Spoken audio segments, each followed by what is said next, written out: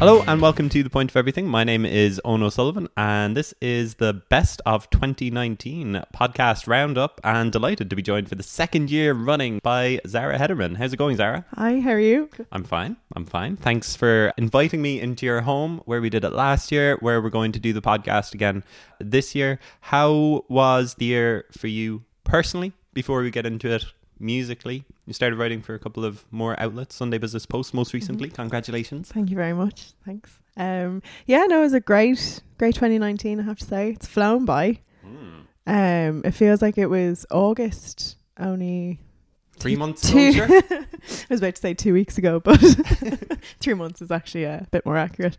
It was a great year, especially in terms of music that was coming out, and that made working a lot more enjoyable because you got to listen to a lot of great albums. You have music on in work all the time, don't you? All the time, yeah. Which is amazing for then the end of year when I get my Spotify the roundup, because everyone will share that and be like, yeah, I listened to 12,000 minutes of songs, and because it's on constantly, like 9 to 5. Literally 5 days a week. Yeah, and then when I get home, if I'm cooking or whatever, there's an extra bit of time there. So one year, I think it was something ridiculous, like astronomically high. All right, we get it. You like music. I'm music pro.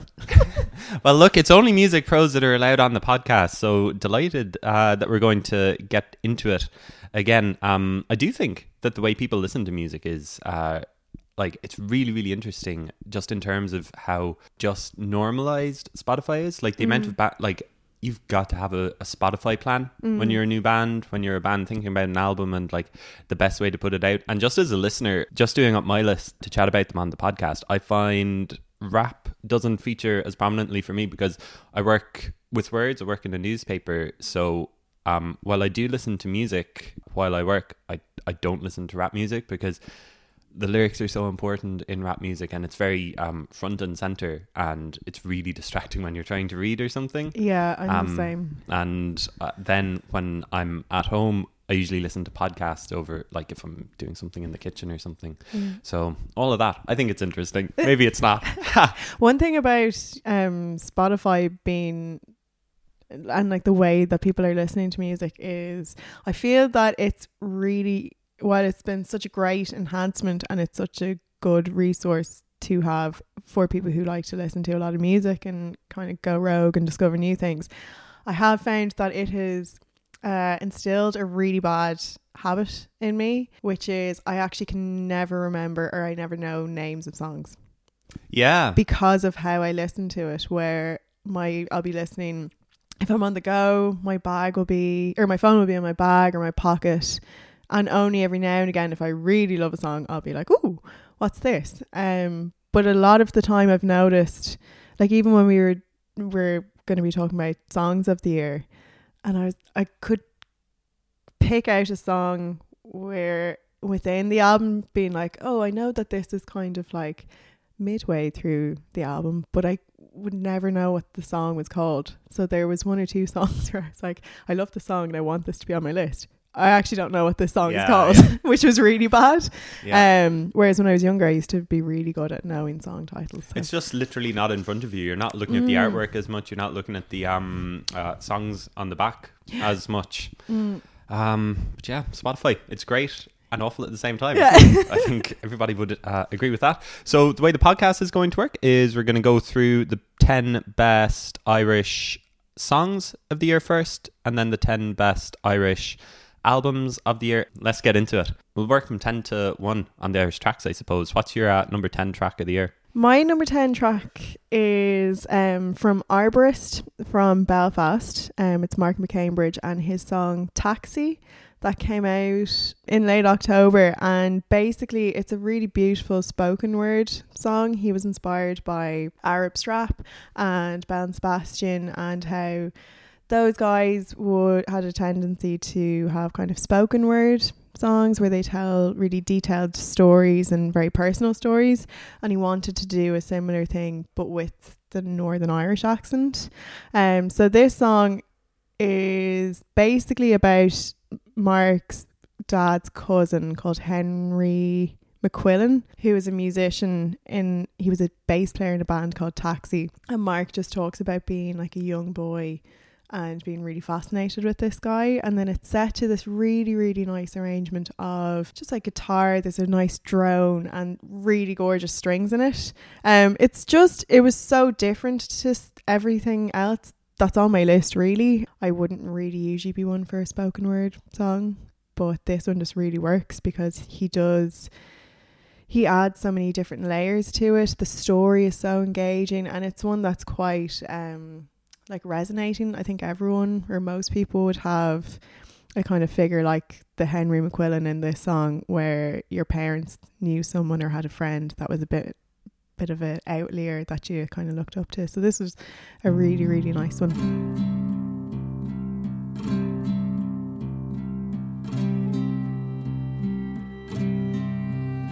Sometime around 1967 or 68, my dad sat in the People's Park looking up at a solid grey sky.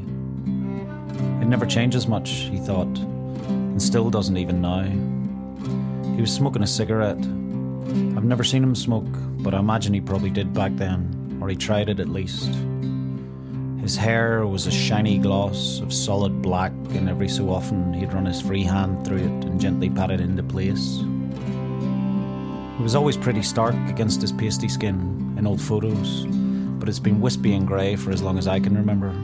Great, straight away, like a new track that I don't really know, so looking forward to checking that out. It's brilliant. Is it a debut track? Or is it No, it's going to be on his forthcoming album, which I think it's called A Northern View, and that's coming out in February of next year, and it's a third album. I think. He's brilliant though. He's a really, really great guy. I'll check him out. Number 10 for me is, I think they were my favourite track last year. And I think it's the only track that they've put out new this year. It's Saint Sister with Is It Too Early, Kilmainham, which was released while they were on their US tour in the middle of the summer. And I think it's just a really just continuing on just a great run of tracks from Saint Sister. It seems like they're almost throwaway at this stage, you know, that they can just put out a really great track. And yeah, it's a really interesting story behind it. Morgan wrote it, and she says that the sentiment behind the song is twofold. On a personal level, it came from the homesickness and anxiety we were feeling on tour last year, so that would have been in 2017, all the while 2018, all the while receiving messages from home wishing us well. So it's just a really nice song, and if you like Saint Sister, you're gonna love that track. And I love Saint Sister, and I think it's a great song. Number 9 for me is Mango and Mathman with Lisa Hannigan, Deep Blue. It was the lead single off of their debut album, Casual Work, which only came out a couple of weeks ago. And he says that it's a love letter to Dublin, and I interviewed him for the podcast, so that came out a couple of weeks after the album came out, and he says that he doesn't think that he could write that song now, and he says that the city is changing too fast, and that we're going to look back on what's happening in Dublin at the moment as just like something that's just really, really awful. He says it's like Reaganism or Thatcherism or something like that. And like the video is really great too. It's just him like kind of going through Dublin, and it ends, I actually don't know my Dublin geography. I was actually asking them where it ended. It ends with him kind of like looking out to sea in between kind of a broken piece of wall. I think it's on the north side, but I don't know. But I think it's a really good song. I think it's probably the best song on the album, and it features Lisa Hannigan. I mean, talk about ticking all of my boxes. That was such a surprise collaboration. When I heard that she was on that song, Apparently she was 8 months pregnant as well when she was in the studio, like, you know, working right up until the last. And she sounds like she was a delight to work with. And I'm not surprised. I think she's absolutely brilliant. What about you? What's number 9 for you? My number 9 is Dairy and Numb. That's number 8 for me, I think. Ooh, so we're there. We're in the same ballpark. Just before we started recording, we were just talking about how much we love Dairy, Aina Brennan. What do you like about this track? I just love what I love about Aina and Dairy's music is the build up she creates. She is so good at creating space in her songs, and for like letting a piece like unravel itself naturally and progressively, and she does so in a way that you really feel that you get the whole world of the song in the first listen, if that makes sense, because everything just has time to introduce itself to you. I love her voice as well. Her voice on this is so interesting. Yeah, she's just phenomenal, I think. A really special, very talented artist. Yeah, she's someone as well who's kind of grown over the years too, because she put out one track a year or two ago called In E, which was just the violin on a loop, and she's obviously, I don't know, maybe gained in confidence a little bit that she's decided to start singing. I was surprised when I saw her live and she started singing for the first time. I was like, oh wow, this is amazing. Like, it was unexpected, and I think she sounds really confident on this, and it also sounds that she has a really great creative partnership with Stephen from Participant. Absolutely, as well, who's on guitar and just been working with her, and yeah, what a tag team they are. I'm very much looking forward to a full album from her. Yeah, hopefully we won't have to wait. There won't be as big a gap between this track, which is only her second track, and her debut single In E. Can I stay here as my worries disappear, and as my veins begin to drain out the fear? Can I stay here? Can I stay here? So that was my number 8. What's your number 8 as well? My number 8 is a late entry. This song only came out in November of this year. And I'm often made fun of for my recency bias. So my number 8 is Keelan Sherlock's song Don't Let Me Forget About Her. I absolutely love this song. I saw him play at Ireland Music Week. I saw him play in the Grand Social and was really looking forward to his set, because I really loved the song that he put out in October, was it? Shades of You. Yeah, that's another great song. But what I loved about this one is just how groovy it is. The bass in this song is amazing, and his vocals really remind me of Daniel Romano, who's a like kind of alt country rock guy who's quite like mildly, he's not really mildly eccentric in his songs, but like he's just very cool and outgoing and whatnot. I think Keelan would take mildly eccentric as a descriptor. So yes, that's my number 8. That track that we mentioned, Shades of You, is my number 6 song of the year. I really like it because it's different to the solo stuff that he's done before. He used to be called Saint Keelan, and he's rebranded as Keelan Sherlock. But as he's done that, he's also gotten a band together as well. So Rory Dale is on the groovy bass that you're talking about there. He used to be in Elastic Sleep. Leah Hearn is on vocals as well, and he's got another few people helping him out too. So it does feel like a band, but I just love his vocal delivery on it, because it's so kind of weird and different to what went before. And like, I've always felt that Keelan has this really great potential in him, and I feel that this was the track which made me like, oh, there it is, really, really, really loved it.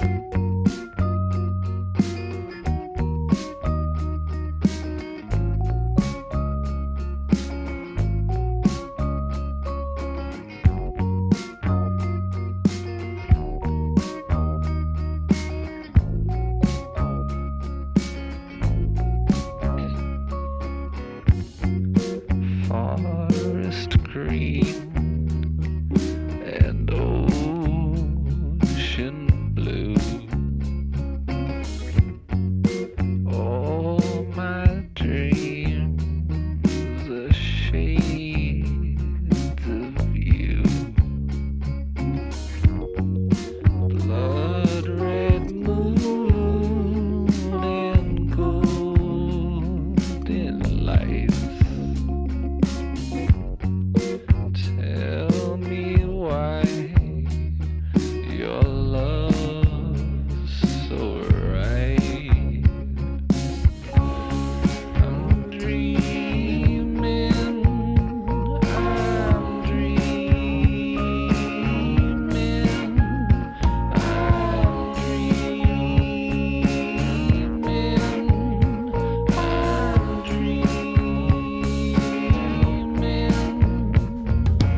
So that was my number 6. So I think, are you on number 7? I'm on number 7.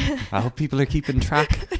My number 7 is, again, it's another new song, but I've been listening to this album for about a month now, and it's Maya Sophia's song, The Wife of Michael Cleary. She is such a superbly talented musician. Her songwriting is, I think, kind of unparalleled in Ireland at the moment. I think there's a real timelessness to her lyrics.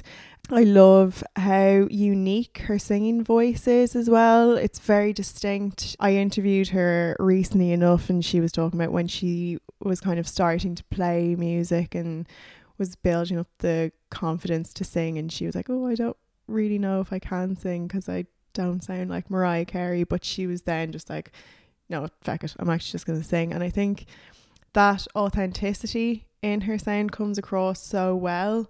Her storytelling, as I was just saying, across her album is phenomenal.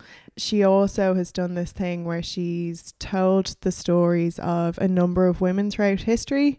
So like Edie Sedgwick, Elizabeth Siddal, and here The Wife of Michael Cleary is about Bridget Cleary, who was a woman in Ireland, and basically her husband thought she was a witch and had her murdered. But on this song, Ronan Keeley, junior brother, he lends some vocals to this as well. And she was telling me actually that they played a gig together a while ago while she was still making this album, and he was like, I actually have been trying to write a song about Bridget Cleary. Oh, wow. Yeah, but he was like, oh, it's not really coming together very well, but I'd love to, like, you know, perform with you. And also this song was covered by Radie Pete and Katie Kim in a gig last year. Oh, class. Yeah. Wow, amazing. Yeah, so it's kind of gotten a good and big history itself in that song for her, even though it's just only kind of newly released. But it's just such a beautiful song, and Ronan's vocals on it are really nice, where they don't overpower. They're just they almost just add like another kind of texture, like an instrument. It's very, very cool. Lots more Junior Brother talk to come as well. That night the rage of thunder burned across his chest. He gathered up his hunters and rounded up his men, and they searched along the rivers and the mountains and the glen. But the wife of Michael Cleary won't be home again.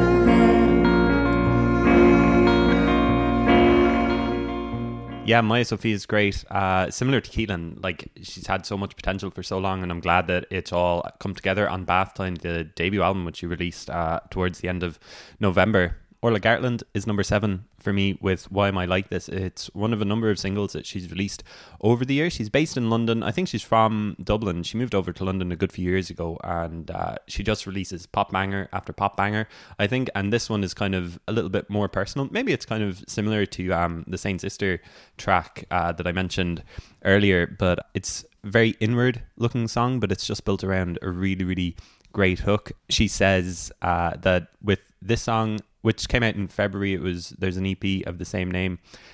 She says that she's trying to figure out why I am the way I am, and these are her super formative years. That she didn't go to uni, she just came to London to do music, and she wanted to present these songs to people and maybe have them ask themselves the same questions about themselves and to look inwards rather than always be thinking about other people. So I think that's a really nice message behind it, and it helps that it's just really, really catchy. I think Orla Gartland is great, and she has released a number of songs across the year, and I'm hoping that she's got an album in the offing for 2020.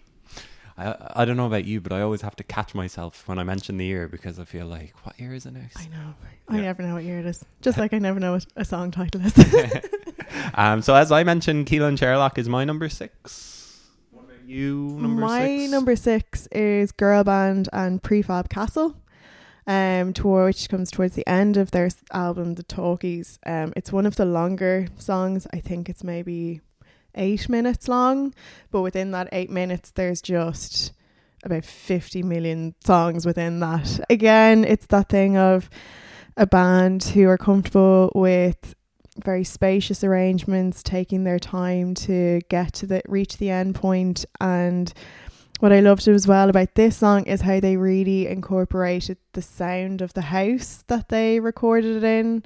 Ballinsaggard House. Yeah, I just thought that this song towards the end as well has some really, really beautiful moments and like bursts of light in like how the instruments kind of take shape.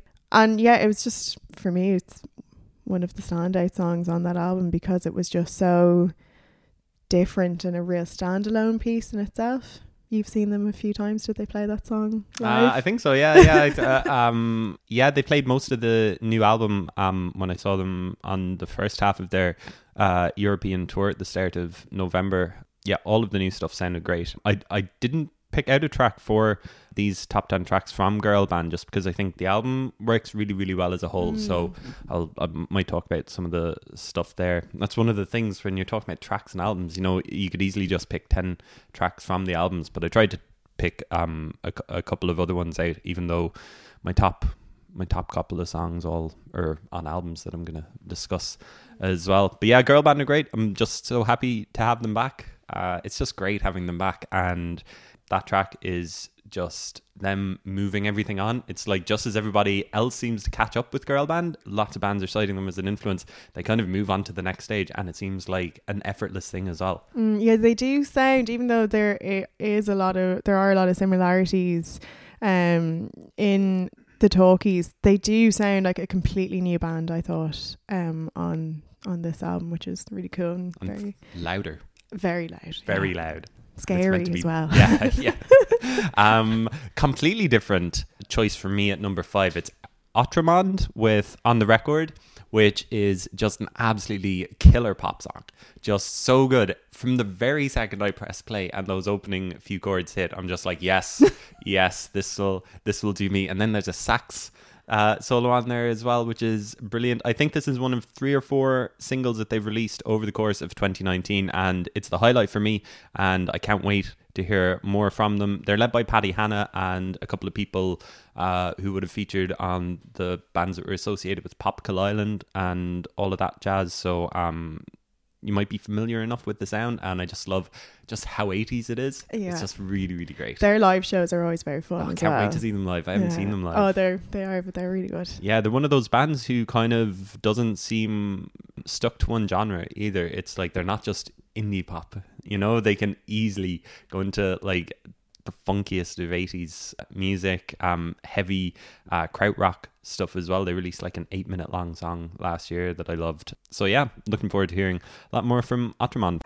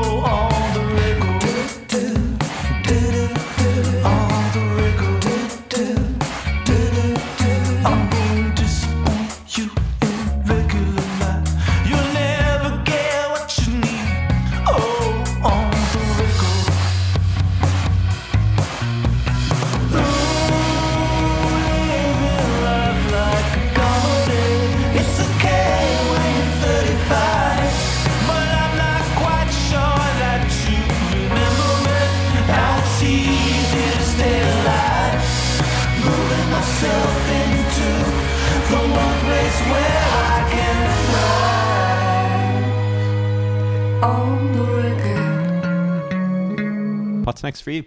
Next for me, numero 5. Yeah. I don't know about your language. I don't think.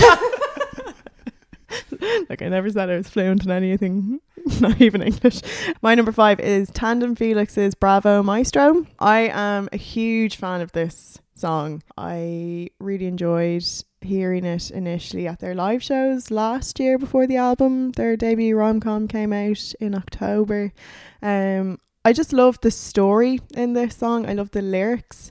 I think that David Tapley, their kind of chief lyricist, is a very good writer and is very good at creating very fully realised worlds. Especially with this song, I was actually listening to it again last night, and the imagery is just so vivid in it. I love the instrumentation as well on this song. I think it's really beautiful. It's one of the slower tracks on the album as well, isn't it? Yeah. I just think it's a really stunning song and very well executed, and it's always anytime I've seen them live recently, it's always a highlight. And yeah, that would be my number 5. Okay, moving up, Denise Chila. I have 3 tracks down for Denise Chila just because she released a kind of a double A side, whatever that means, in 2019. Copper Bullet and Dual Citizenship, which you almost can't hear one without hearing the other. And she also released a track called she was featured on a track called Man Like Me that featured on my favourite EP of 2019 from Sim Sound System.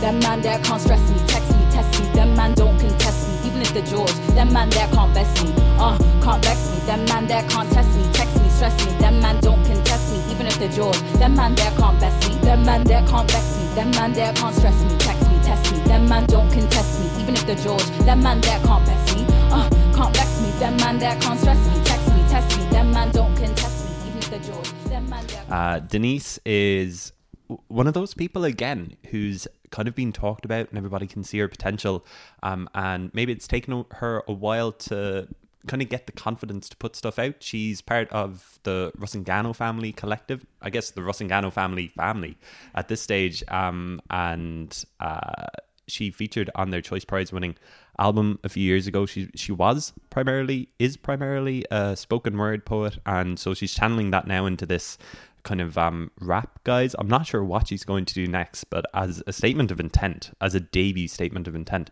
I think these 2 or 3 tracks are absolutely brilliant. She says the Copper Bullet is a celebration of confidence, a personal anthem of joy after a long period of self-doubt and stagnation. And Dual Citizenship is just a really, really powerful message of belonging. She's referencing Cuchulainn, and she's referencing Copper in the Blood, which is about copper mining in Zambia. And Conor O'Brien actually played Dual Citizenship when he was a guest of Cillian Murphy on his Six Music show, which was a brilliant show. One of the highlights of the year for me was Cillian Murphy hosting that afternoon show on BBC Six Music. Yeah, Conor loves it. I love it. That's my endorsement right there. Very nice. Yeah, she's brilliant. She's so great. And yeah, and production comes from Merle as well, who I could have featured him in here as well, but I think he's going to do more amazing things in 2020. So like him and God Knows and Denise, it's just an unbelievable sound that they're creating from their base in Limerick, Clare. God Knows was probably like my favorite guest on the podcast this year. He's an inspiring guy to talk with, and he's featured on a lot of tracks over the course of these 12 months as well. So I could easily have done my top 10 favorite Merle, God Knows, and Denise Chila tracks, but I said I'd just throw Denise in there. Moving on up. That episode actually with God Knows is brilliant. Oh, he's brilliant. Very cool. You listen to it and you just feel better after hearing him. Yeah. It's like a motivational speaker or something. Oh, he's amazing. I loved that episode so much. So my number 4 is, we mentioned him earlier on, and it is Stephen Tiernan, who plays as participant. He released an EP, I think it was in October, called Modern Retelling. And the song that I have included from that is A Year of Things I Didn't Say. I believe it's the opening song. I think it's the first track. It's just a really gorgeous song. I'll never forget the first time I stuck the EP on. I was walking to work and this song came on and I almost started to cry, like walking down there.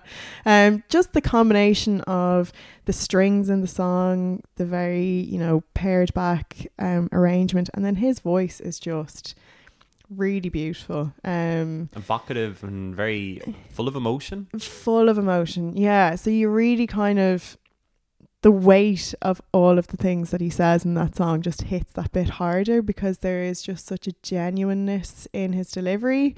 He's another amazing live performer. I've seen him a couple of times, not as many as I would have liked to. But I just thought that this song was really strong, very affecting, and I'm really looking forward to more new releases from him, especially because that EP was absolutely brilliant. And I hope that it finds lots and lots of ears to listen to it. Yeah, I think he's figuring out his sound as well. I think it might have taken him a little while to figure out his niche, but I think he's got there now. Yeah, he's another one who's going to be great. Moving into the business end of the Irish tracks, I've gone for Junior Brother Purple Circle, which is the longest and weirdest song of his brilliant debut album that I'll mention a little bit later on, Pull the Right Rope. Purple Circle is almost prog. It's so weird, and it's just like when you think of Junior Brother and you think of his eccentricities, I think this best encapsulates it. I saw him at Connolly's of Lepp in August, I think it was, or the start of September, and he initially wasn't going to do this, but he got such a vociferous response that he was like, okay, I'll do an encore, and he picked this as the encore. And I was talking to him afterwards, amazing. I was like, that's a strange song for an encore, and he was like, yeah, I didn't have any more tracks. So yeah, I think it's it stopped me in my tracks well, no, I was sitting down, so it didn't actually stop me in my tracks, but I was like, what is this? It nearly knocked you off your seat. It knocked me off my seat.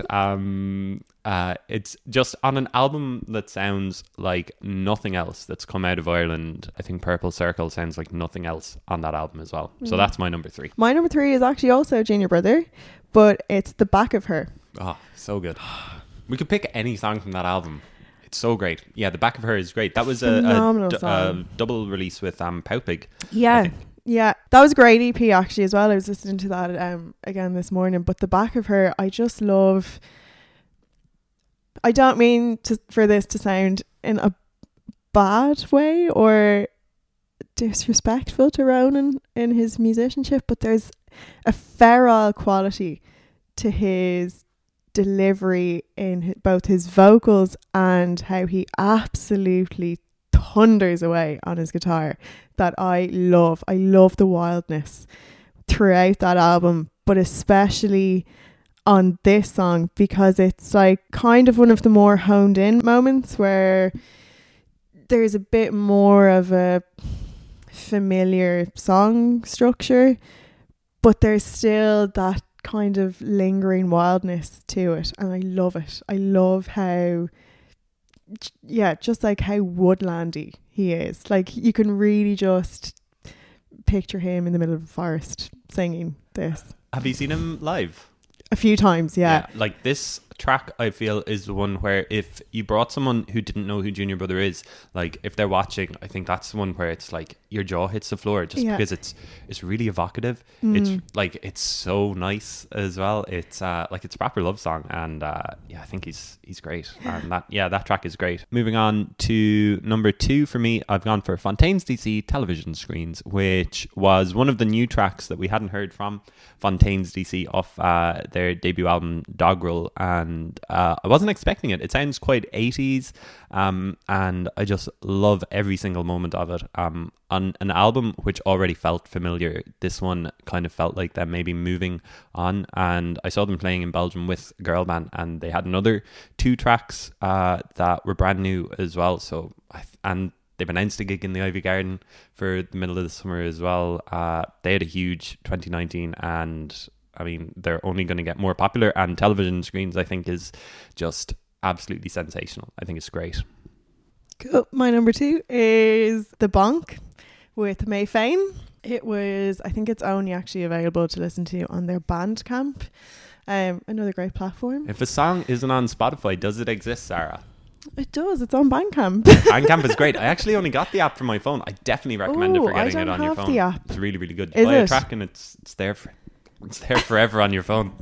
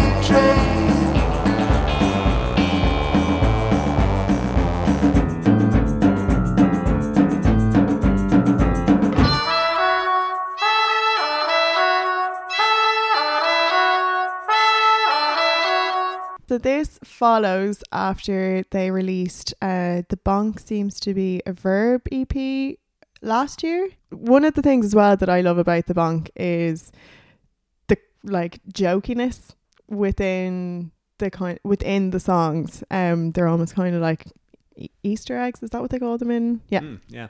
Kind of like an Easter egg. So this is actually spelt like May the month, and then feign as in like I feign to. Oh, okay. Yeah. But then it also kind of works in that like May feign as in the Irish for myself. So a bit of linguistic excellence going on there. But yeah, The Bonk is Phil Christie from O Emperor. He's kind of the brain and the fingers of the organ for this project, and then he's got an amazing band behind him with Dan Walsh. He plays with him.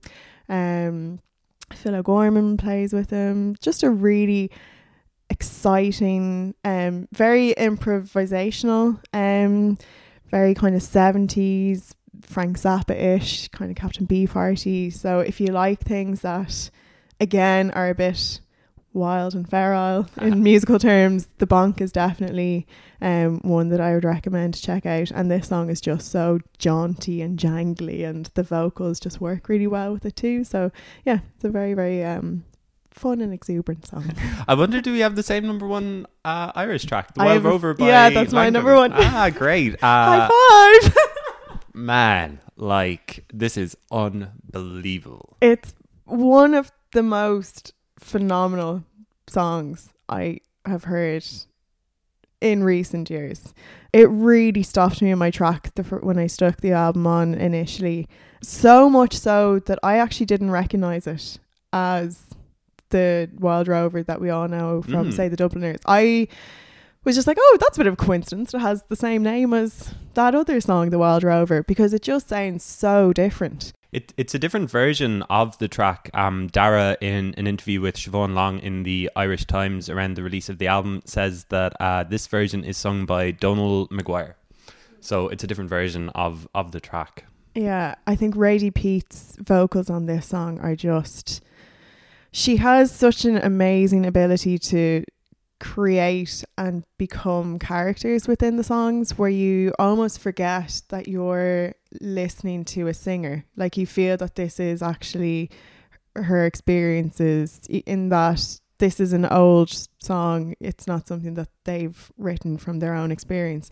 But she very much easily encapsulates the emotions of the words. I kind of felt like I heard this song and heard the story of the song for the first time properly through this version.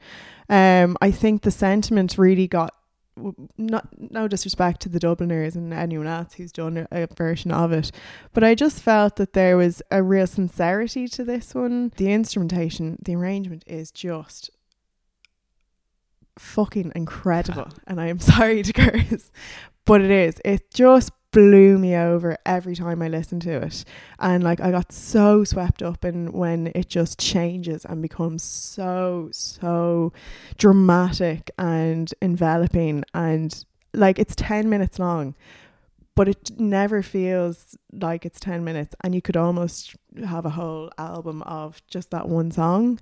It's just absolutely amazing, and I think they're such a fantastic band. I think they're doing wonders for really bringing forth traditional and folk music and making it exciting and fresh and something for people, especially younger generations, to get into it and appreciate the craftsmanship of the songs. Yeah, it's so eerie as well, and like, it opens the album as well, like, as opening tracks go, for a 10-minute track like this, where you're just like, it's not scary, but it's just so like nothing else on my list, maybe apart from Junior Brothers' 9-minute track, which is like, it's unbelievable. Like, I think it's an easy song of the year. I think it's an easy song of the year. Yeah. So yeah, it was a really great year for songs, but I think it's been an exceptional year for Irish albums. So we might move on to that now.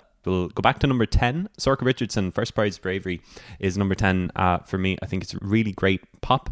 album. I could have easily picked out High in the Garden as one of my songs of the year. It's an album track.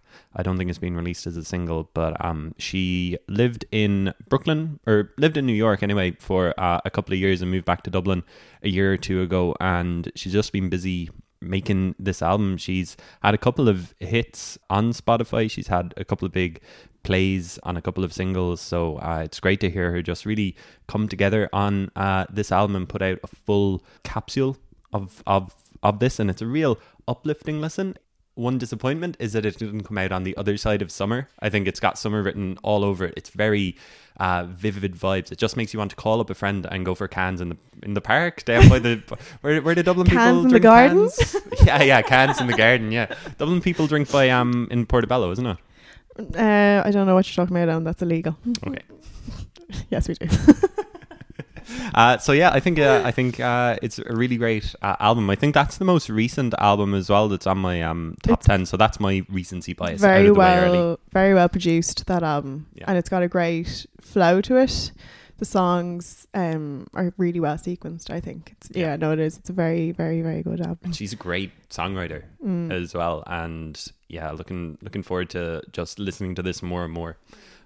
Maybe next summer. And put it away until then. Yeah, so my number 10 is Dahi's Loss. Yeah, I just thought this album was really fun to listen to. I saw him live in the Button Factory, and there's just a great energy and exuberance and vibrancy to his arrangements. And he has lots of guests on it, and they were all there on the night, A weren't they? lot of guests. They were all there except for Paul Noonan. Oh, okay. Actually, that song, the song he did with Paul Noonan, Take the Wheel, I really loved that when it came out, and I was really shocked by it, and that it was such a departure from what I had always kind of expected and known from Dahi. Like that song almost kind of tapped into a bit of like Nick Cave with Paul's vocals and just the tone of the song. But it's just a very dynamic album. There's songs that are quite introspective, that are quite spooky and eerie, and then there's just like, you know, the classic bangers. So it has a bit of everything, and it's actually a really good album to stick on if you're doing a bit of work. Critically, is it an album that you can kind of say, like, a lot of the songs have been released beforehand or released as EPs, like over the course of like 2 years? Like that was always his plan, kind of put out 2 singles at a time and then release an album. Like he had that plan middle of last year when we first heard that Take the Wheel. I think he went off to France after a breakup and packed all of his equipment away and went over got the ferry to France and just worked on a lot of these tracks for 2 or 3 weeks, just really, really intense, and it's definitely paid off for him. It's brilliant. But I just wonder, like, if this does get nominated for the Choice Prize, like, will it be one that, will that be a point against it, you know, that we've heard all of these tracks before? I don't know, is that a thing that you can throw at Fontaine's DC as well, that a lot of the tracks on their album were singles as well, like a year or two ago? I think it's interesting. I think it's one of the interesting things about like the way that music works now is that like 5 of these tracks were on Spotify 6 months ago, and now they're just kind of grouped together now. I think Dahi's album is brilliant, don't get me wrong, but I just wonder critically, can you throw that at it? It can work for and against the songs and for and against the album, in that I think the songs, when the album does eventually come out, and if the artist has released a good chunk of it prior to the release of the album, it can kind of make the song sometimes sound fresh again, because you're hearing it within the context of an overall narrative. And in the case of Dahi's album in particular, this album was kind of threaded by a theme of loss and reactions to that. And sometimes it did, you know, when you hear one song kind of go into another, it makes you recontextualize the song or hear it completely fresh, and it kind of gives it a new life form. So in that regard, I do think that this worked really well, but sometimes it does go against where that was one of my gripes with Big Thief's, one of their UFO, the first one. Yeah, because there was a few songs on that featured on her solo album. Oh, okay, yeah. But we'll talk about that later. Yeah, I think Dahi is kind of underrated. I think people have him in his mind as this one artist when he was maybe more commercial when he was signed to a major label, and I think now the stuff that he's doing is unbelievable. Like Orange, the track that he did with David Tapley of Dandem Felix. No, Lavender. Yeah. It was released with Orange. With Sinead White. Yeah. Sorry. I think that was one of my favorite songs of last year. So people won't care about that like in a year's time, you know, they'll go back to the album. They won't be thinking about like, well, actually that was, you know, released a year ago. So I just think it's an interesting point. It'll be interesting to see if it does get nominated for the choice. Okay. A Lazarus Soul, the D they put between the R and L is my number 9. This is a great album. This is kind of like a mix of trad and kind of rock music. Lazarus Soul are one of those bands who've been around for a long time. They've been around for about 20 years and they worked on this album for a long while as well. It took a long time coming together, and I think it's just really, really great. It's very vivid, really, really interesting what they do with it. The track Long Balconies is the standout on it. I thought that it was kind of an angry protest album, but they kind of disagree. I interviewed them for the podcast. If people want to go back and listen to that and hear what he has to say about it, Brian Brannigan, the chief singer in Lazarus Soul. But yeah, the D they put between the R and L. Do you know what it means? The title. No. It's Dublin kind of slang. It's like girdle. You know the way that the pronunciation is. It's literally the D that people put between like girl, girdle. Ah, Yeah, so that's great. Yeah, That's nice. me as a non-Dublin person, I don't know if I can pull it off, but anyway, girdle. girdle and wordled. My number 9 is Fixity's album, No Man Can Tell. Again, this is Dan Walsh, Cork-based. Yeah, Cork-based musician, was listening to jazz from I think a very young age, and that really comes across in all of the musical projects really that he's involved in, and I think he's involved in quite a few. Yeah, as I think all kind of Cork, Waterford bands, they all seem to like work very well together. This album is instrumental, and again it's just a very vibrant, very striking album. It's a great one to stick on if you're cleaning. I found that today. Just because it's so frantic sometimes in its pace, so it really, that franticness kind of rubs off on the listener, what I felt when I was polishing. And there's just such by the sounds of this album anyway, I actually haven't seen Fixity live. They played I think in Anseo before the summer, and I really, really wanted to go and see them, but just didn't work out. I would love to see them live, to see how the songs take shape, whether they add extra kind of elements to the songs, which I'm sure possibly they might do by like kind of stretching kind of pieces out within the songs. I just think there's a really raw, natural talent in this album, and you know, you can't miss that when you hear it in an album, and it's always just very exciting to hear, I think, and that's why I like this. It's all improv as well, and it was done really, really quickly as well. I think it was recorded in like a couple of days, I think in Sweden, but I'm not 100% sure. So sorry Dan if you're listening, but yeah, it's great. And yeah, they're a phenomenal live band. Like the album, you kind of don't know where it's taking you next.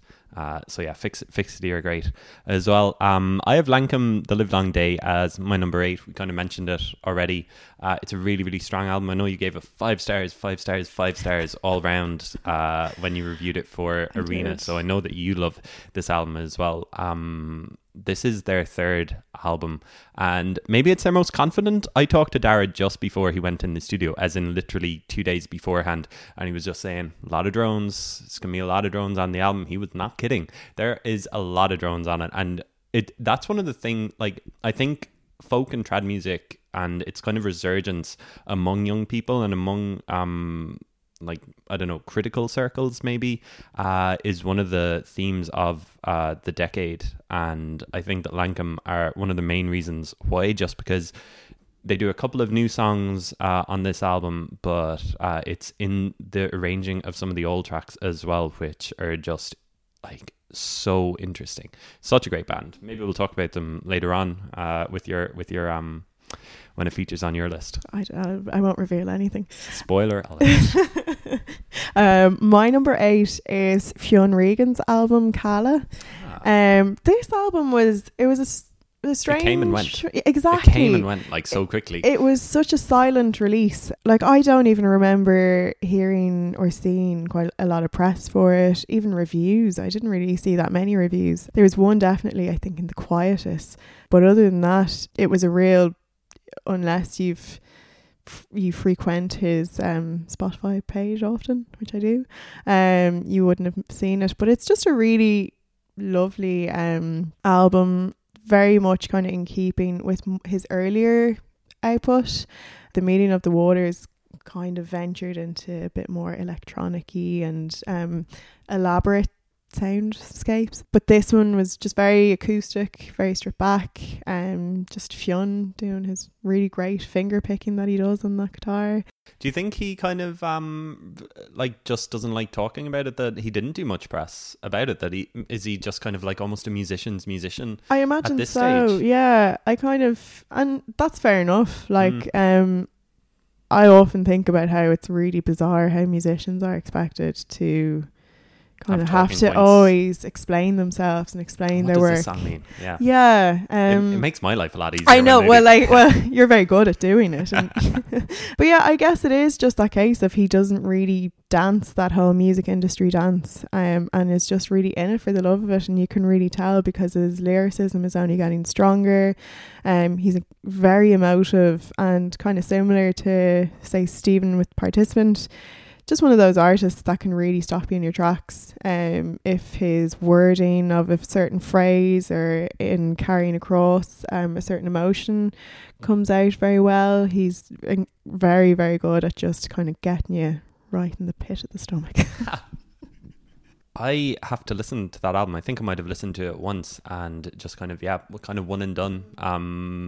I think he has a couple of good songs, but I don't know if I think his album work is that great. I didn't really like his last album, but I'll give this another go. It featured highly on your list, so I'll give it another go, Zara. Next up for me is Soak's second album, Grimtown, which I was very excited about when she announced it. She kind of went away after winning the Choice Prize and working a lot. She's moved out of Northern Ireland as well. She's moved to Manchester. I don't know if that affects her sound or something, but I really like the imagery that's associated with this. She seems a lot calmer in her skin, maybe a little bit. The first album is called Before We Forgot How to Dream. She was just a teenager when she recorded it. She's in her early 20s now, and she recorded up in Attica Audio Studio in Donegal with Tommy McLaughlin, who always does a great job. And I just really, really like I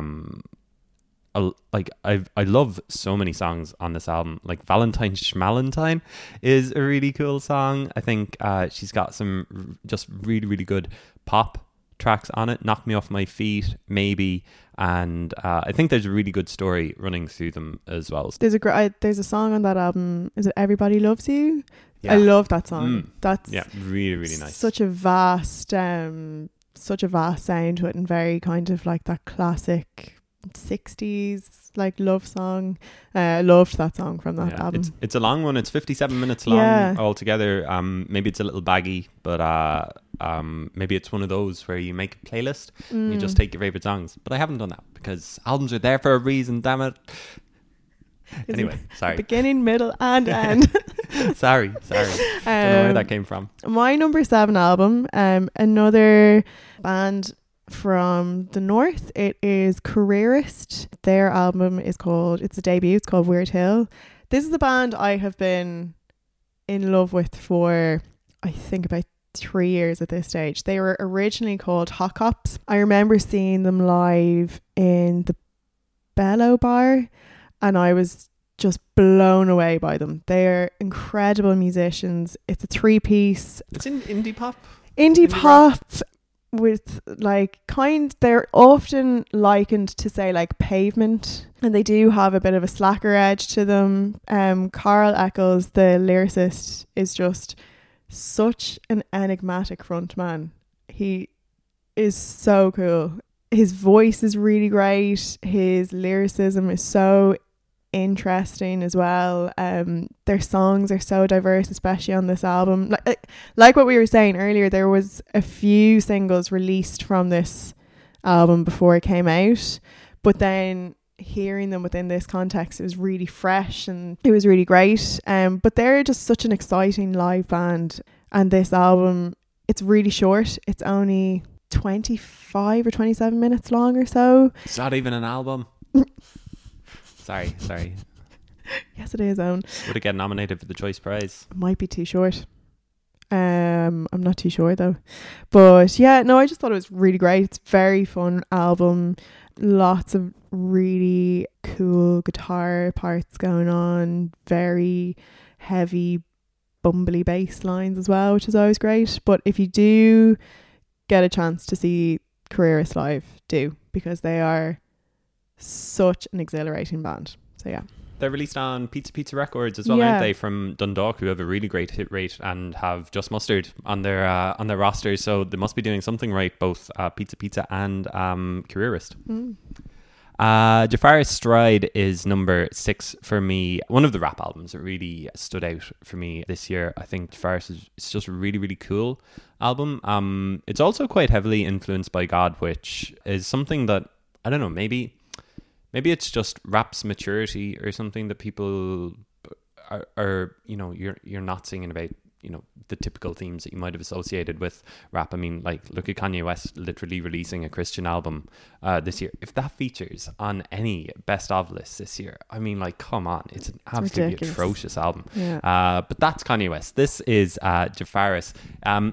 It's reminiscent of Chance Rapper just in terms of content, but also the way it effortlessly kind of goes through the different styles of the music as well. And he sounds really confident, and supposedly he's great live. I'm looking forward to seeing him.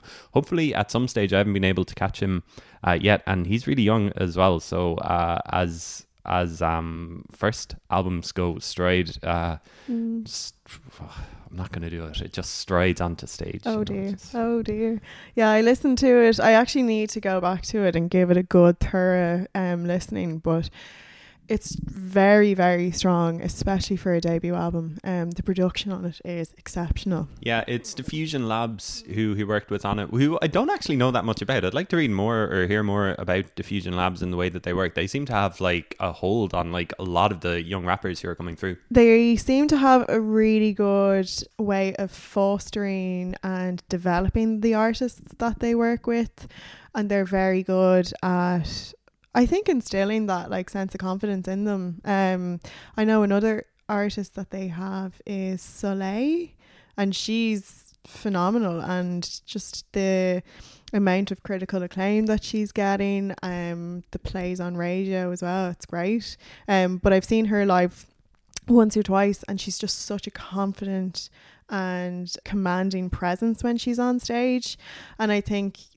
that's maybe something that Diffusion are instilling maybe in the artists that they're working with, and that's why we're getting such strong work from them so early on, which is great, because it only means that further on in their careers they're only hopefully going to get better and better. And yeah, like there's a couple of standout tracks on Stride as well that you could easily imagine hearing on the radio, like Soleil has been all over daytime radio with a couple of her tracks this year. But you can continue on your list. So my number 6 is girl band The Talkies. Very good. Yeah. We'll get this out of the way now. So it's my number 4, The Talkies. Oh, cool. Close enough. Yeah. 4 and 6. Yeah. At the start of the year, if you had told me there was a new girl band album coming, I would have said like, oh my God, give it to me. Like, I'm pretty sure I was like that at the start of the year. And on hearing it, it definitely just didn't disappoint. I think it's brilliant. Like I said earlier, they've moved everything on. Yeah. I remember as well, like when we got the first introduction to the album, which was Shoulder Blades, and that was about 6 or 7 minutes long. And I remember the very first time I listened to it, I was walking down the quays and I was just throttled from location to location in my mind, where they have that quality with their music where they just chop and change so much and so quickly and so seamlessly, where there was times within Shoulder Blades where I thought that I was in like an industrial warehouse in Berlin where all the raves happen, and then I felt like I was inside a whale's stomach because it just had like such a hollow sound, and such a nocturnal album. Another album that just really envelops you. You kind of almost feel a bit stagnant when you're listening to it, or that you need to be stagnant when you're listening to it, because just so much is hurled at you, and it's such an intense record. It's very arresting, it's very unforgiving to the listener. It really throws you into the deep end, especially with the opening song where it's literally Dara Keeley, the frontman, a recording of him having a panic attack and him like easing himself out of that. So it's not an easy listen. And then as you were saying earlier, listening to that album as a whole is really important, because they were inspired by Marvin Gaye's What's Going On in how they bookended it. So at the start of the album, there's that very harrowing and very anxious feeling, and then by the end of it, everything just feels very calm, and it feels like a very assured exhale. And throughout the album, what I found really interesting, this is something about girl band as well, especially with this album, was I found myself introduced to new words and new phrases. They encouraged me to do a lot of research and to look up what they were saying, because I was really interested in what they're saying, because they're a band as well who do have a lot of like in jokes in their lyrics, but behind the jokes there is, I feel, a lot of purpose behind what they say. So that's maybe why they kind of command my attention and make me a bit more curious, which I always think is a really amazing thing that a musician can do, to make someone curious and make them want to learn more. And I found that I did that throughout the talkies, and even through that intensity, there are so many beautiful moments with like the guitar parts in it. There's some really shimmery moments, and I just loved how unpredictable it is as an album. Yeah, I think unpredictable is the word. There's a lot of rules with the album as well, though, that they've mentioned. Like Dara has kind of almost, I don't know, I think he might be a little bit underrated as a songwriter. I think maybe it's because it's so hard to hear some of the lyrics that he's saying, but he was at pains to kind of say that, like, there's no pronouns on the album. He kind of set himself that task of, can you write an album without saying I, me, you, he, we, and I mean, it's just an interesting tidbit. He also said that it's kind of all in A, and there's not much snare on the album either, which is interesting.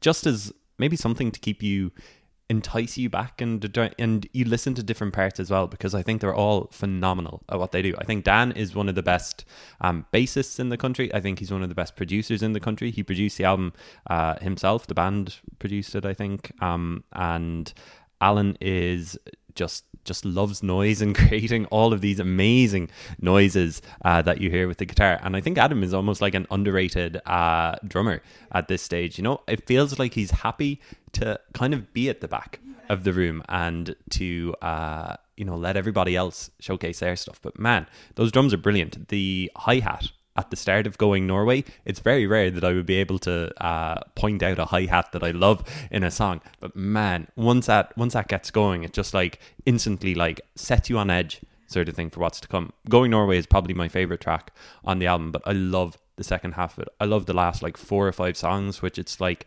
they all flow really well together, but they're all doing their own thing as well, and there's so much interesting stuff going on. Oh, it's just, they're a phenomenal band, and it's so great to have them back. Just so great to have them back. Like when I saw them live in Manchester, the first gig of their tour, that was what a girl standing beside me kept kind of saying and shouting, saying to her friend, shouting at the band, it's just so good to have you back. Oh, that's so nice. Yeah, and it's great to have them back. Number 5 on my list is Anamika with Idle Mind, which I think is an album that maybe might not have reached as many ears as I think it deserves. I think it's a really, really great album. She would be known to people who might have seen Ye Vagabonds play. She supported Ye Vagabonds a few times, and Brian from the band plays with her as well on stage, and I think she's a great songwriter, really, really vivid. She plays the bouzouki a lot, and there's lots of really interesting things going on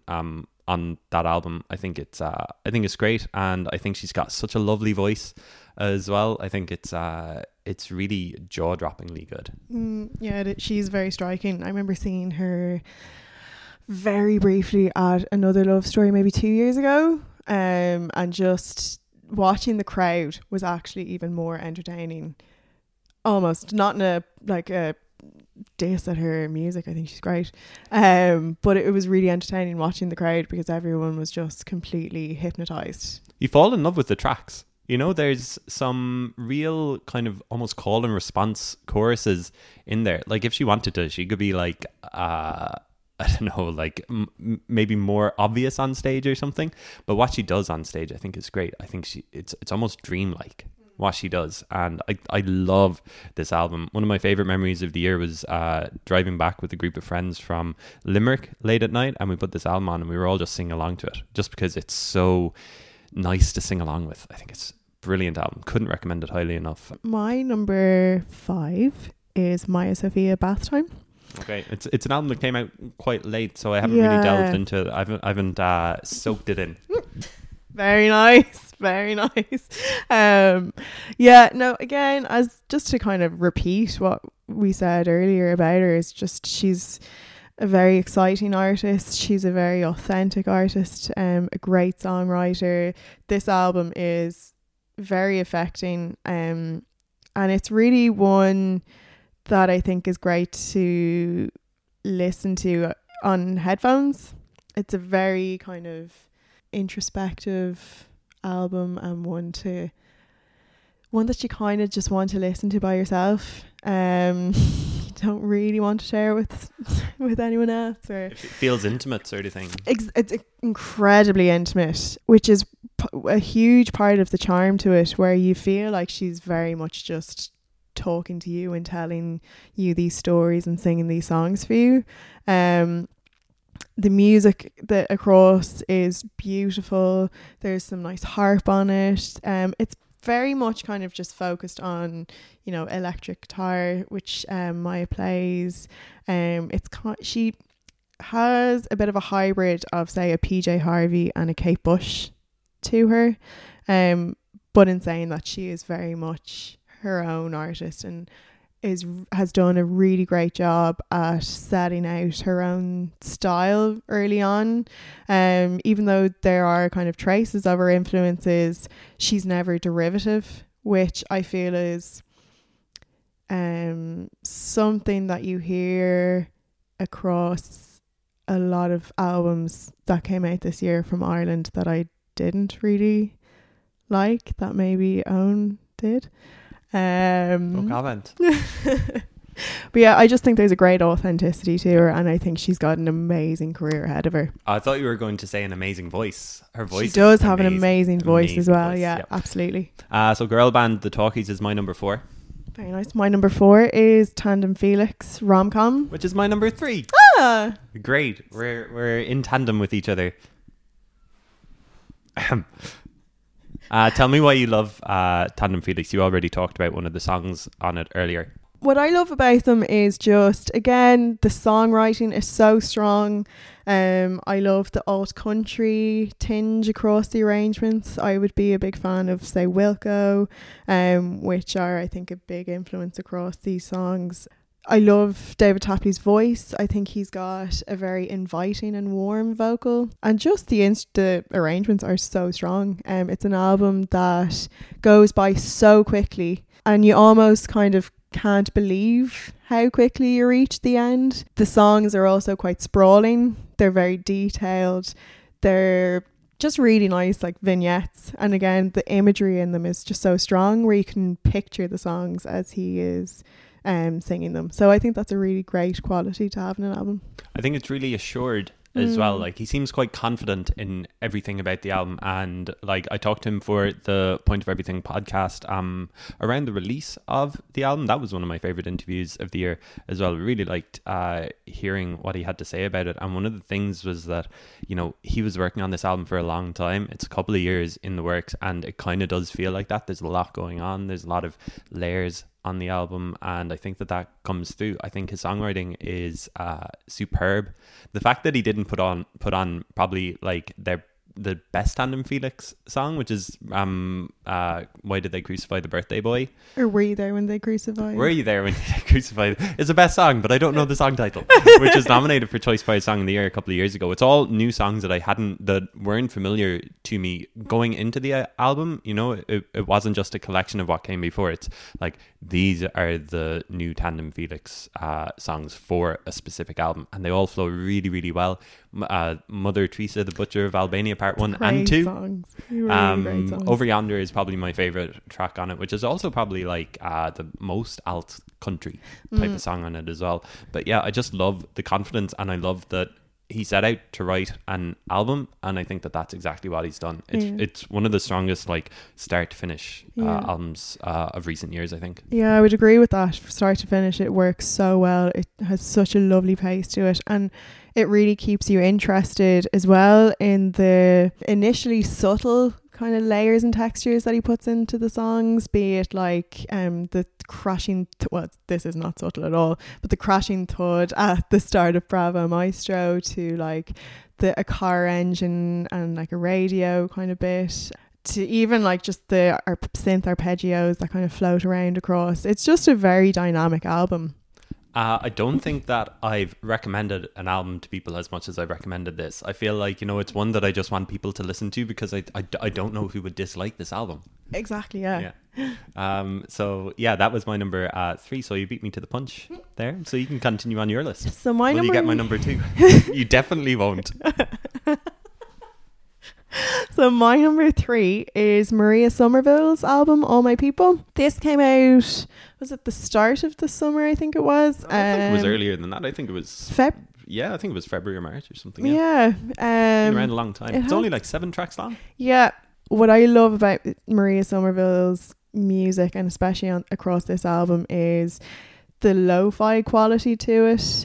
I love that kind of fuzzy sound that's very like bedroom recorded quality. I absolutely love that. Sometimes more so I would prefer that style of recording to the really, really highly polished, very cleanly produced albums, just because there's a rawness there, and it really makes you feel like you're in a bubble or something. I think her vocals across this album are so nice. I love the dreaminess of it.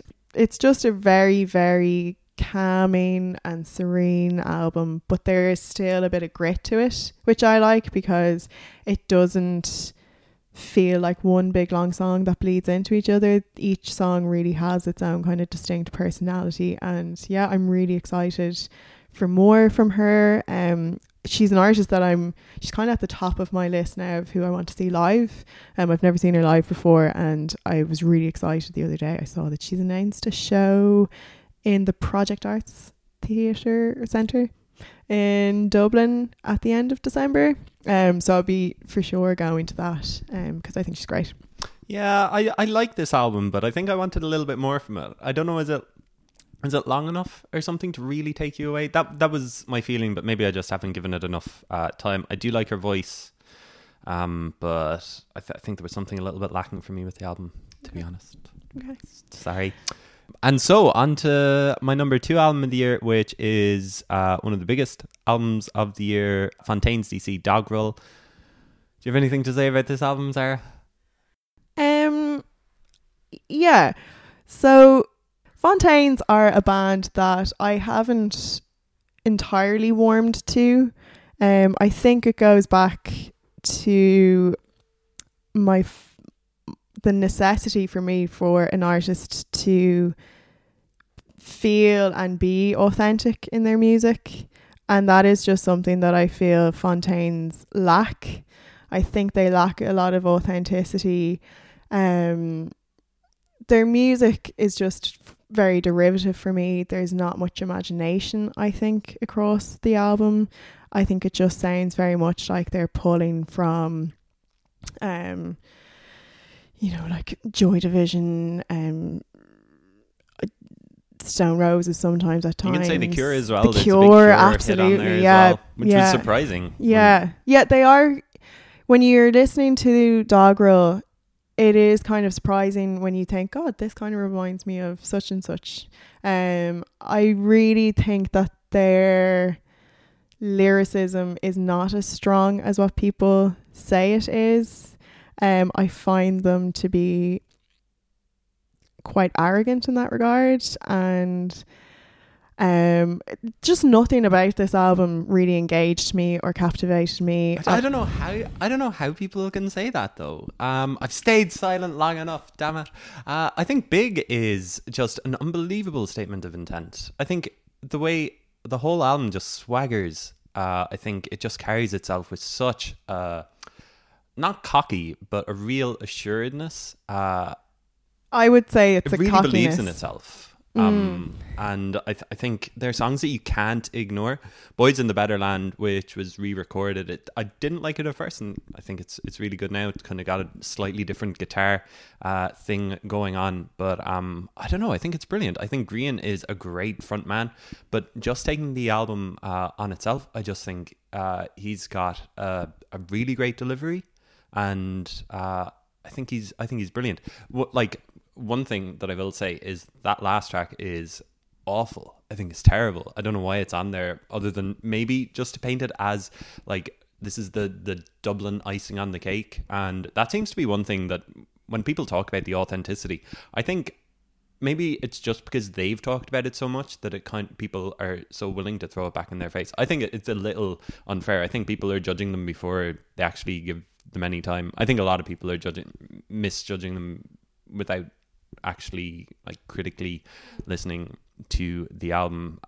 I think they're brilliant. I think the sky is the limit for them, and I think Doggerel is just great. I love the re-records. I love the Sha Sha Sha, which is such a sing-along thing that goes on. I think that they've moved everything on a little bit from the singles that we had heard before, and I think it stands together as an absolutely brilliant piece of work. I think they rubbed a lot of people up the wrong way with a couple of the interviews that they did, where they the line that comes to mind is from an interview in Vice, where they said that girl band like really opened their eyes as to what music can do, and before girl band it was all diddly eye music coming out of Ireland. So I think people were a little bit perturbed by that. I think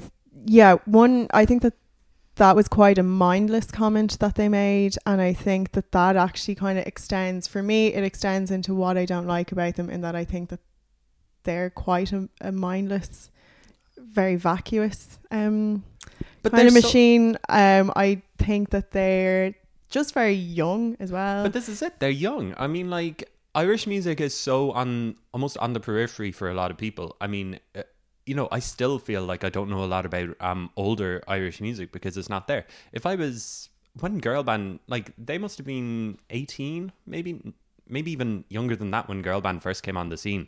And girl band were the band that got big. They were the band that were written about in Enemy and in Pitchfork and were touring the world, and there weren't many Irish acts doing that. I can totally see where they're coming from for the age that they are. I mean, yeah, you can say it's a bit of a mindless comment, but I understand where they're coming from. I wouldn't hold it against them, and as a piece of work I think it's unfair to kind of throw it at them. I think I was listening to the album again today, and it just, the word that kind of kept cropping up in my mind is challenging, but not in the rewarding sense. I find them a very challenging band to listen to, in that I'm not a huge fan of Green Chatton's vocals. I think they're very inauthentic. I really don't like their lyrics. I find them very grating. I just find them a very grating band. And I will, of course, be interested to see what comes next from them. I will listen to a second album. I don't think you'll like the new stuff anyway. It doesn't change that much. Like, I don't think they're going to be doing something completely different anytime soon. Yeah, I'm kind of not surprised that they're not really doing anything different, because for me they just seem to lack a bit of imagination. Okay. Moving on. I got it out of the we got it out of the way. I knew it. I think Fontaine's, I think it's mad that, like, just in my kind of circle of friends or peers or whatever, the like lack of people that I can find who like Fontaine's DC. I think it's shocking that, like, just last night, for example, I was in, like, kind of a group of 8 or 9 of us just standing around outside, and we were talking about Fontaine's DC, and not one other person. I thought, surely 1 in 9, apart from myself, I thought someone else would have stood up for them. But the best that someone said was, it sounds quite good, in the way it's recorded. I think, yeah, and not to peg the Fontaines with the murder capital, who of course they have been, there was a time where you couldn't mention one without the other. And the thing I find in the comparison, say, with the murder capital is across their album there is very clearly a sense of that they're great musicians, and that comes across very well on their album. And also there's you can kind of see room for potential of growth, I think, with the murder capital as well. Whereas with the Fontaines, I think that they have just kind of set their stall so early in, declaring themselves to be big. And I think maybe that should have waited, or they should have given themselves maybe a little bit more space to grow and maybe show a bit more naivety or vulnerability in their music, which I think comes across in the murder capital sometimes, even in their instrumental songs.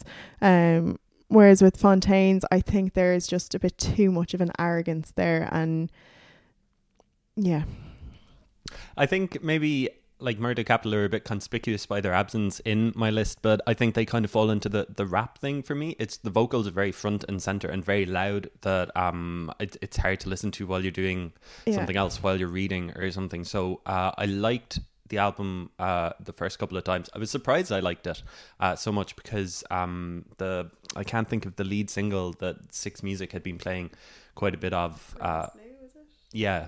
Yeah. Green is Blue. Blue is green. Blue is green. Green is blue. Yeah, whatever it is, that stood out just because it stands out against everything else that I was hearing on Six Music. But actually, the album makes a lot of sense. But I haven't delved into it as much as I should have, maybe, because it's one of those I don't know when to listen to them albums. And I think we talked about these kind of shouty bands last year. We mentioned Fontaine's DC. I think we mentioned the Murder Capital, and Idols are kind of like their dads almost, like they've toured with them, they've played with them, they've supported them. And I actually, last year I said that I don't get Idols. I got Idols this year. I really, really like that album, but I guess, maybe they're speaking to a male audience, maybe a young male audience that feels like disenfranchised. Not that I do or anything, like I like seeing them live. I like the way that the crowd really, like, lets themselves go, but I can see why people would maybe be, that's enough shouty men for me. Maybe we've reached our limit of shouty white men. Yeah, Idols are a band that just haven't clicked for me at all, and I think it is that abrasion doesn't really, and I do love a good roar, like, but it just, I think, depends on what's supporting that and behind it. So that's Fontaine's DC out of the way. I'm sure you're happy about that. I think we did quite well with that. I'm sure you're happy with that, Sarah. I think we're still friends, aren't we? Well, I might have to just reassess all of my friends. I was just about to offer to make you a cup of tea, so that's a friendly gesture. I'll group them into Fontaine's DC friends and others. Number 2 for you, Sarah? Number 2 for me is Junior Brother, Pull the Right Rope. That's my number 1. So apart from Fontaine's DC, we've been pretty much neck and neck with our favourite albums. Yeah. Again, just such an incredible musician with very strong songs, excellent songwriting, dynamic song structures. He does so much with just the guitar, with just his guitar And the tambourine. and the tambourine, to make such a full and fulfilling and rewarding sound with his vocals, and those two in particular. It's just mesmerizing. And whether you're seeing him live and listening to the songs in that context, or if you're listening to the album on headphones or over a speaker, it's just so gripping. And it's one of those albums that really holds your attention, and you hear everything that he says. And I love the grit in his voice and the wildness in his voice, and I think he's so exciting, and you just don't know where he's going to take you next, which I think is part of his appeal. Just an absolutely unbelievable talent, and I think we're all very lucky to have this album to be able to listen to. I think it's interesting that like he doesn't seem to be too divisive with his voice, because it's a weird voice.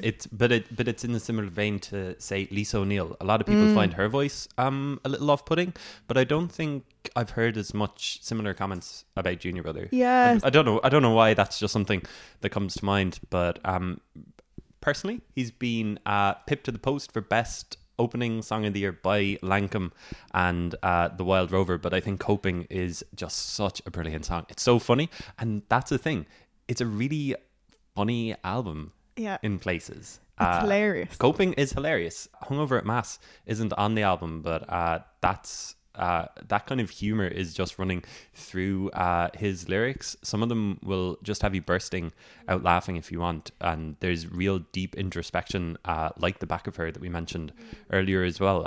He runs through the gamut of emotions, which a lot of acts with a lot more instruments would struggle with, whereas he just seems like this is so easy for him. He like knows the craft as well. I feel you could throw him into a session and he'll be the star of the show, and he'll be able to hang with the best of them.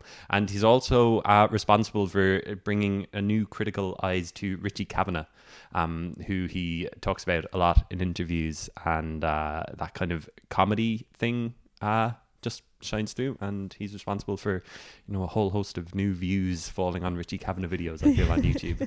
And also kind of like touching on the, talking about Richie Kavanagh and his humour, there's a great celebration of an analysis of Ireland and Irish culture across the album, but he does so in a way where he's not very obvious or gauche about it. Like, he does it in a very subtle way. I suppose, like with Hungover at Mass, the whole like making a critique and a satire of how there's such a culture of religion and also drinking in Ireland, but he does it in a way where he makes it very universal, and people in, I don't know, Germany or France could kind of relate maybe to the subject matter, but not necessarily kind of pass them off as being able to relate to them because they're not from Ireland, but that he does it in a way where he has like a universal appeal. I think he's such a clever songwriter and just so warm, and I just think it's brilliant. Yeah, so that's my number one album, Junior Brother Pulled the Right Rope, and so I'm guessing it's Lankum for you as your number one. It sounded when I heard you review it for Arena that it was definitely going to be up there. Was it an easy kind of choice? Oh, absolutely. Yeah. I just think this album is so commanding, and it really takes you outside of your head, and it brings you into their world, and it introduces you to loads of different characters from songs that we have been exposed to before, be it The Wild Rover. One of my favourite songs on The Livelong Day is the version of Katie Cruel, which I suppose a lot of people would maybe know from Karen Dalton's version of it. But again, Radie Peate's vocals are what really are the star of that show. She slips into the character of Katie so effortlessly, and I think in a similar way to what you were saying about Junior Brother's voice, Radie Peate's voice, I think, can kind of have that Marmite effect on people. I personally think it's so cool. Yeah, I would call her probably the best vocalist in the country at the moment. Yeah. I don't think anyone is getting near her. Yeah, like she just is so distinct, and you just immediately know exactly where that voice is coming from. That drone that Dara Lynch was talking to you about, that is such a key figure on the album as well, is so captivating. I loved that. I love anything that kind of has a bit of a fuzz across an arrangement that gives an extra bit of depth and weight. I guess that's one of the things that's different about this album. They recorded it with Spud Murphy, who a lot of people will know. He did like Katie Kim's albums, and he plays with Percolator as well. I think that he's kind of primarily responsible for that kind of fuzz or that droney sound. He knows sound really, really well. And yeah, I guess this album, maybe Lankum have already shown what they can do on the first two albums. So you're coming at it with this is what Lankum is, and it's easier to get into. I think this album hits immediately, more so than their other ones. I don't know, is it just because we know what Lankum is now? Yeah, and I think as well there was just a bit more. The arrangements across this album were just so much more dynamic, I felt, than the previous two. And they're, even though they can be quite striking and very nocturnal and kind of harrowing, they're still very welcoming, and you want to be in the middle of it with them.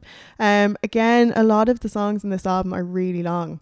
Like there's 10-minute long tracks, there's 8-minute long tracks. I think the shortest track is like 5 minutes long. So because of that, there's maybe only 8 songs on it. But it never ever feels like the 51 or so minutes that it is. And you could easily listen to it another 51 minutes of it on top of that.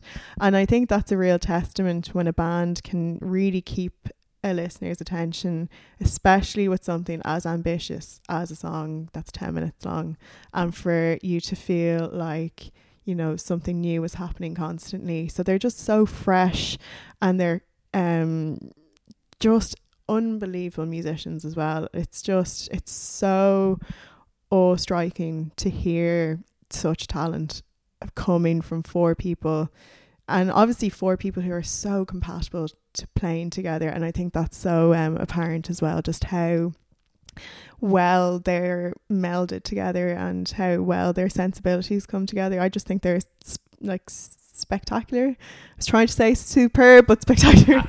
I was getting confused there.